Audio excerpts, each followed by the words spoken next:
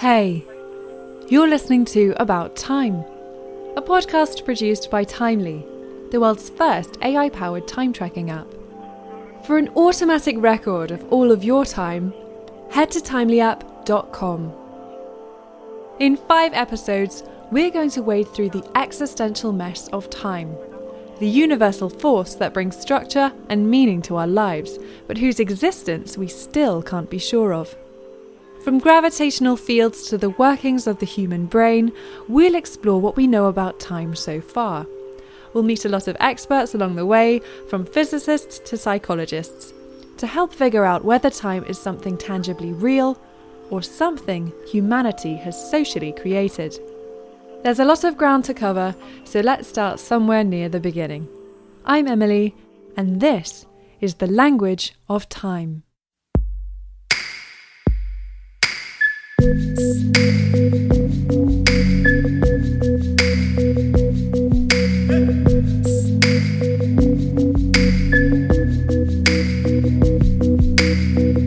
Language is humanity's main tool for exploring time.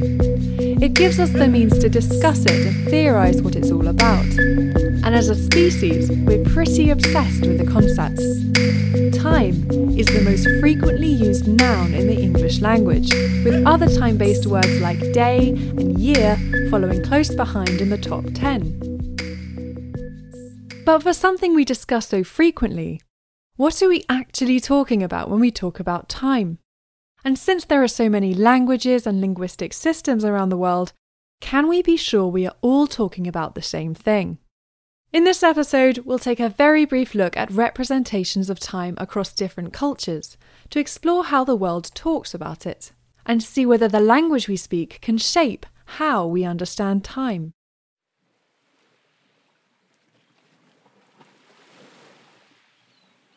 Have you ever noticed how dynamic time is? It can crawl and drag, fly, speed up, slow down, forever contracting and expanding as some highly elastic thing we experience. But at the same time, it can also flow continuously and steadily outside of us from some cosmic source, measurable by clocks and calendars. These two concepts capture one of the biggest paradoxes within our representation of time in the West, which we'll return to throughout the series. One is time as something subjective that is personally experienced. The other is time as something physically absolute that exists outside of us. The first concept of time can be felt, and so we give it an emotional personality. It's a healer, a great physician, the thief of youth, and the greatest innovator. Simultaneously our friend and tormentor. The second concept is external to us. It's a real physical substance, so we give it a quantity and speak of spending it, wasting it, finding, keeping, losing and cheating it, as if it were a commodity.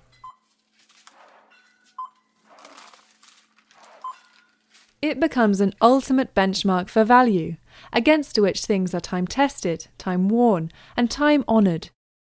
We still exist in relation to time, but it is outside of us. While these two concepts of time are completely different, we conceptualize them using a similar language, and that is the language of space. When you think about it, this makes a lot of sense. Our main experience of the world is physical. We accomplish things through sensory perception and motor action, through doing things. And since time is so abstract, perhaps we can understand it better by using metaphors that draw on concrete physical things. Space gives us a useful graphical model for understanding time. It gives us an imaginary axis for ordering events, a direction and a movement, as well as a container for mentally mapping its passage.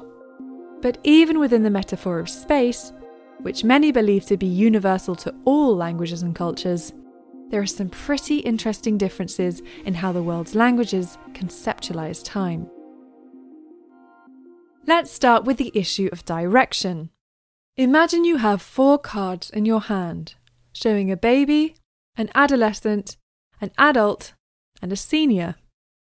If I asked you to put them in order, how would you arrange them? If you're an English speaker, you would probably put the baby to the left and place the other cards in a line to the right of it. We see time as moving a linear distance from left, the past, to right, the future.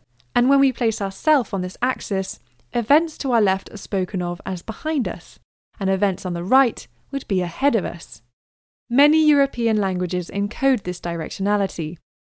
For example, the French word for future, avenir, means to come, and Danish, fremtid, literally means front time.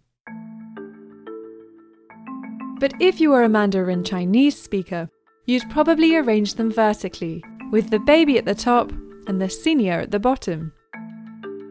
Much like the Mandarin writing system, the timeline is flipped vertically, with the past being up and the future being down, so that next week is literally translated as down week, and last week is up 1 week.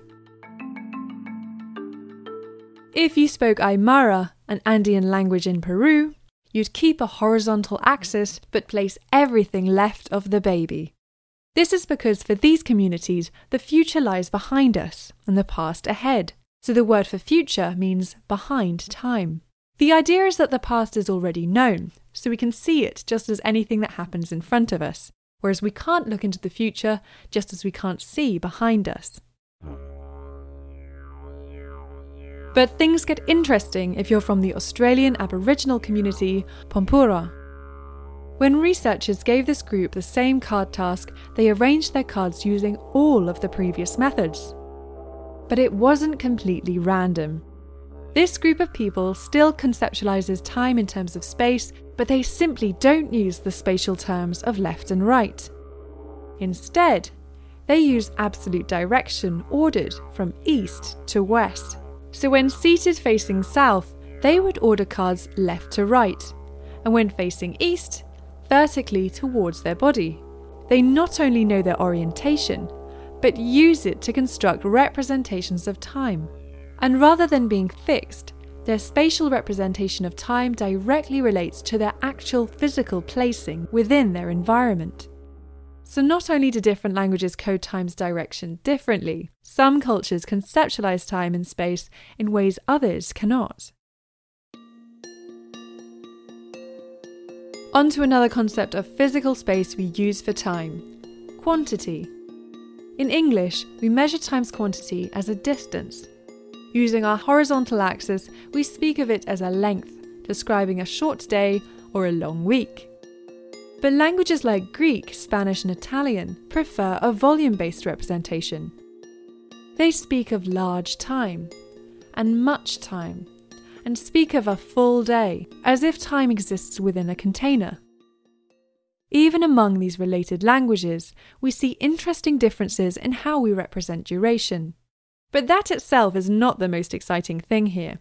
What's more interesting is that the imagery our language chooses can actually affect our ability to estimate duration itself. Here's another experiment for you. If you were shown an animation of a line moving slowly, followed by another animation of a different line moving quickly, do you think you could easily pick out that you were actually watching both lines for the same amount of time? Research by linguist Emanuel Bühlend suggests that you'd actually run into some trouble if the language you spoke used length-based metaphors for duration. He gathered together some Swedes and Spaniards and asked them to estimate the duration taken for both lines. He then asked the same, but used two animations showing containers filling up at different rates. Even though the time duration was the same across all animations, the majority of participants were misled by the time metaphor used in their native language. Spaniards, who used volume-based duration metaphors, found it hard estimating time across the container animation, but relatively easy for the line animations, and vice versa for the Swedes, who used length-based metaphors. But Emanuel went a step further and asked bilingual Swedish and Spanish speakers to do the same task. Interestingly, participants showed they could flexibly use both ways of marking duration, depending on the language in which the question was asked. So not only can the language we speak shape the structure of non-linguistic mental representations of time, at least in small motor tasks like estimating duration, potentially, the more languages we speak, the more cognitively flexible we are in how we think about time.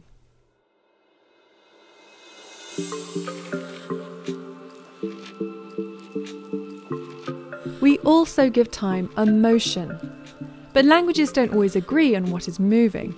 Do we move through time, or does time move towards us?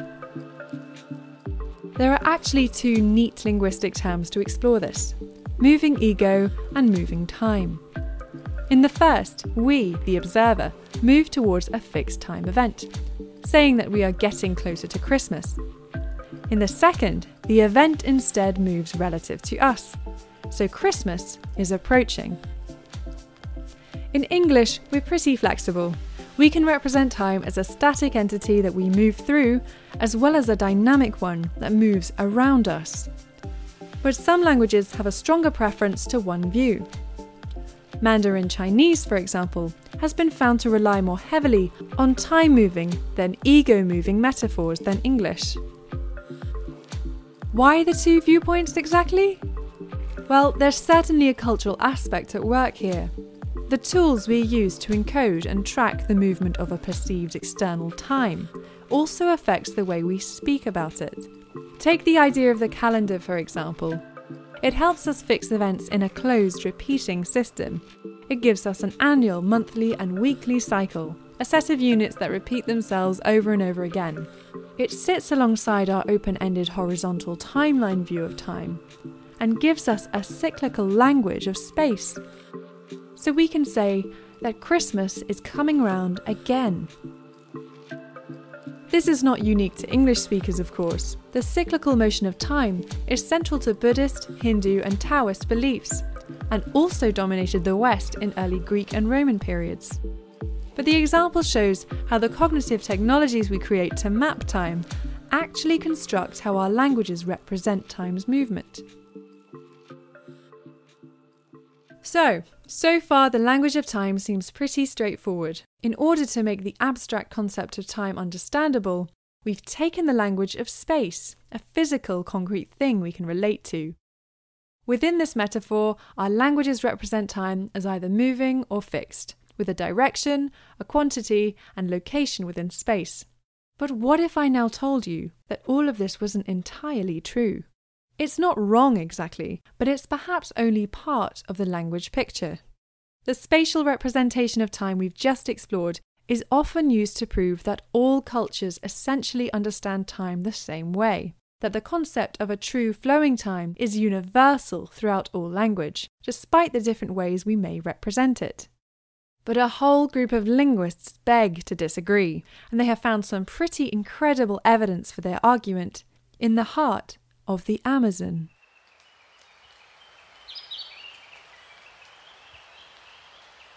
In the remotest depths of western Amazonia lives a small tribe of about 115 people, known as the Amandawa. Official contact with them was not made until 1986, where it was learned that they continued to use an indigenous language to communicate. Continued contact has led to findings that seem startling to Western ears. Namely, they have no word for time in their language. That is, they do not have words for year, week, or month. They don't operate by clocks or calendrical systems the West would understand. They don't use a verbal tense system or use motion to talk about time. There are no metaphors for moving ego or moving time, and there is no apparatus to support the idea of a constantly flowing external time. The spatial concept of time we hold to be universal just doesn't exist for them. But that's not to say they have no concept for time. In fact, they have a rather rich grammar and lexicon for it, as Chris Sinha, one of the researchers leading the work with the Amandawa, explains. There's nothing strange about the Amandawa language. It has a system of spatial postpositions. It has grammatical particles which indicates past and future. Time is there in the language, but the words that are then used to talk about time are not the same ones as are used to talk about space. Instead of using spatial time sequences, time for the Amandawa appears to be entirely event-based. They speak of time in relation to seasonal changes and harvest events. And instead of celebrating birthdays or counting age, the Amandawa change their names several times across their lifetime to indicate different life stages, social position, and clan status. In event-based time, time intervals within days are defined by different activities that take place, instead of absolute countable durations that we use in our clocks and calendars. They are not community without time. They are community who has event-based time. Dr. Vera da Silva Sinha has expanded her work on the Amandawa with a new study on the indigenous languages of 3 separate Brazilian tribes, the Hunicui, Awati, and Kaimura. Like the Amandawa, they use natural cues to speak about time. There is a dry season and a rainy season, and each is indexalized by the position of the sun, the intensity of the sunlight, and the level of water in the rivers, the intensity of the rainfall, and the coolness of the breeze, for example. And another thing very interesting in the community is the constellation, the description, and the position and appearance of stars in constellations. It is the appearance or disappearance of natural phenomena in the world around these tribes that indicates time. Time intervals derive from the names of natural events, including the shape, size, and colour of the moon, the position of constellations, the position of the sun, birdsong, monkey calls, the sound of cicadas, the ripening of forest fruits, and the movement of animals. But these tribes also use socially created life stages to indicate time. Instead of age, they see life in terms of a process of learning with different life stages. Each stage represents a certain knowledge or social responsibility. So a young person who has acquired adult knowledge and responsibility will be seen as a fully grown person. Biological change, like puberty and the appearance of wrinkles, also inform these stages. But crucially, they are not seen as having a fixed duration as points on a timeline. Life is just a sequence of states of being. Age, and anything that can be counted with numbers, doesn't feature in their time. All 3 cultures use small number systems based on 1 and 2, which they combine to generate 3 and 4. For numbers larger than 4, hands, fingers and feet are used in combination, and this makes up the entire numeric system. It feeds into a picture where counting and numerical value just aren't very important. They don't speak of days, weeks, years, or anything that can be counted in a metric system. They understand time, without ever using a timeline. For this community, past and future events are conceptualized in terms of embodied mental capacities, which use memory, anticipation, intention, imagination, and perception, but not in a timeline. For Awati and Kaimura speakers, the past is not behind them, it is in their eyes, and the future is in front of their eyes. They draw on vision as the domain for mental processes of thinking about an imagined or remembered world. For the Hunicui, future events are in the head, the location of the mind and thinking, and the past is in the heart. Instead of a timeline with spatial direction, these communities embody past and future in mental capacities. That doesn't mean they can't understand concepts of spatial or metric time, though. All 3 communities are bilingual and use spatial time concepts in Brazilian Portuguese. Intercultural contact with metric time society also shows. These tribes have adopted hybrid calendars as works of art in their communities, but do not use them to index time. The most important thing I have to emphasize, these are not people without time. These are people who has own experience and understand time in a different way. It's not that they can't understand the idea of a spatial, eternal time. It's just that their languages don't pick it out as an object of reflection, which in turn shows that our metric vision of a constant flowing time is far from universal. It's just one way of interacting with time that our cultures have created with cognitive tools like calendars and clocks.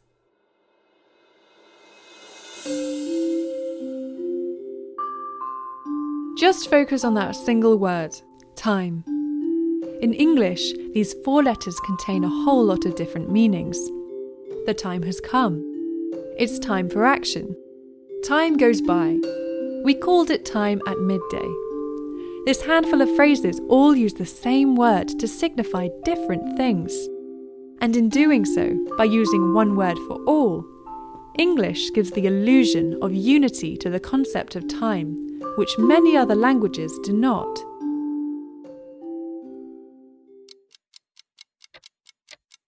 Then there's the issue of the cultural systems we've manufactured to order time in our societies. As we have seen, the Amazonian tribes do not use clocks or calendars or other mechanisms to mark units of a constant passing time. But in the West, we're bursting with the stuff. Graphs, timelines, hourglasses, sundials, clocks, calendars, we have created tons of time-referencing instruments that apply a countable unit to time. And they shape the way we think and verbalize time without us realizing it. It should come as no great surprise that cultures using the axis metaphor of time use the same direction for time's movement as that found in their writing systems. That the organizational patterns that our cultures develop directly impact how we represent time.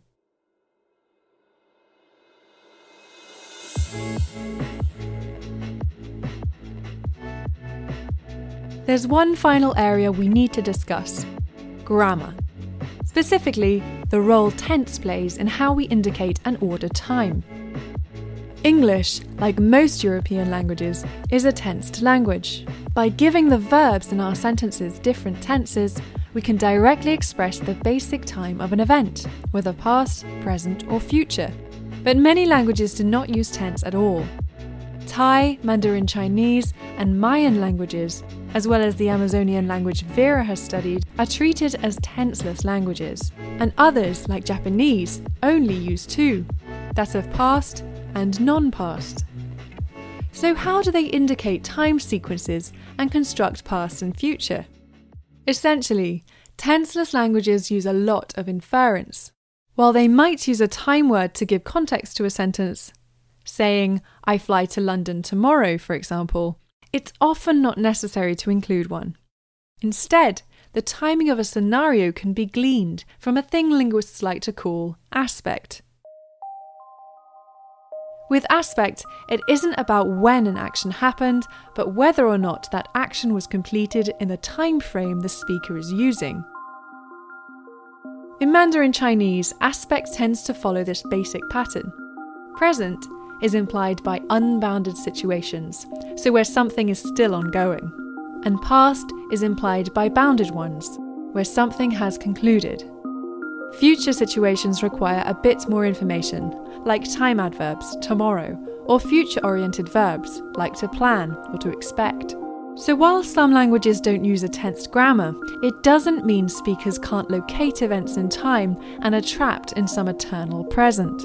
Nor does it mean that tensed grammars are the best way of interacting with time, or that we should be limited to 3. The African language Bamileke Deshang, for example, uses 11. It shows us that the structure of time is far more complex than the absolute categories of past, present, and future allow. Our grammar can't always flex to acknowledge that past and future can have a relative or local meaning. That a situation that is past for me, for example, can still be present for you. So what can we take from all of this? How can we understand the multitude of different grammars, referencing structures, and conceptual metaphors in the world's language for time? Is it even right to speak of a universal concept of time? Or do different worldviews and cultural frameworks make it more appropriate to speak about languages of time, plural? Well, firstly, we can definitively say that the spatial metaphor of time we're so familiar with in English is not universal to all cultures. Space and time are closely connected, but we should be cautious in assuming that there is something called a kind of metaphorical relationship between a whole domain called space and a whole domain called time. And we can't say that an absence of our spatial and metric conception of time means people in event-based cultures don't have time. In all cultures, people have some concept of time. In all language, express concept of time. So there are no people who live without time. However, not everyone or everybody has the same concept of time. So there is no universal concept of time in this sense. We have to instead understand that our spatial metric view of time is itself a cultural construction.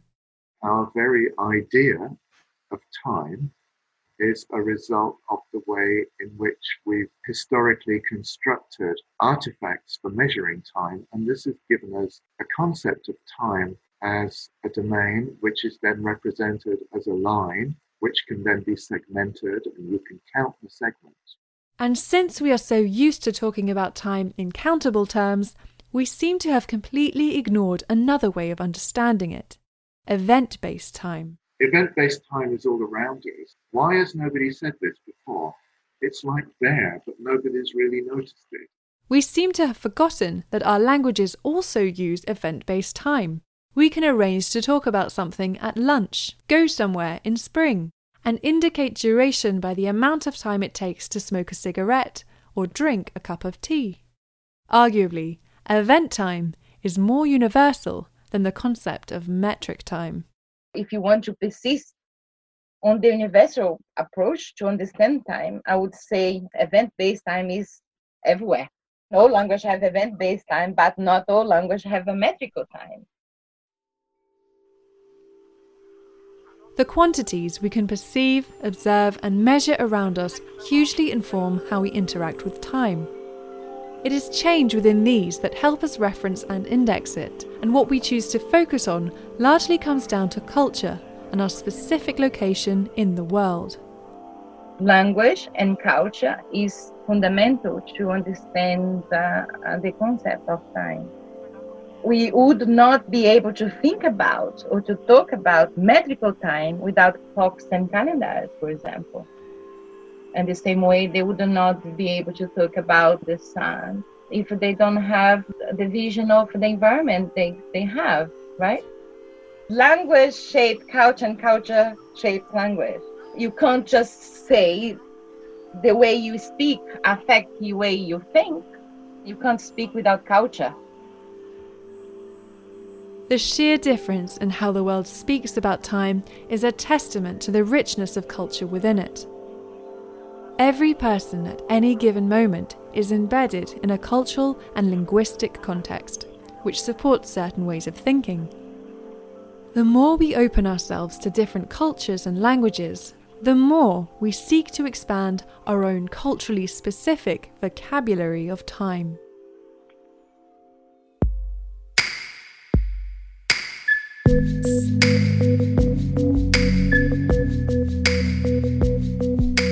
You've been listening to About Time, a podcast produced by Timely, the world's first AI-powered time tracking app.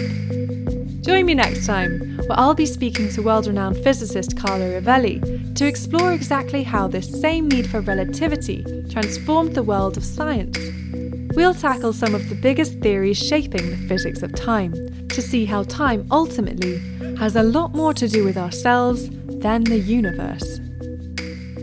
If you like what you heard, leave us a review, share it with someone else, or download the episode to relive it all again at timelyapp.com/abouttime. Thanks for listening, and thanks for your time.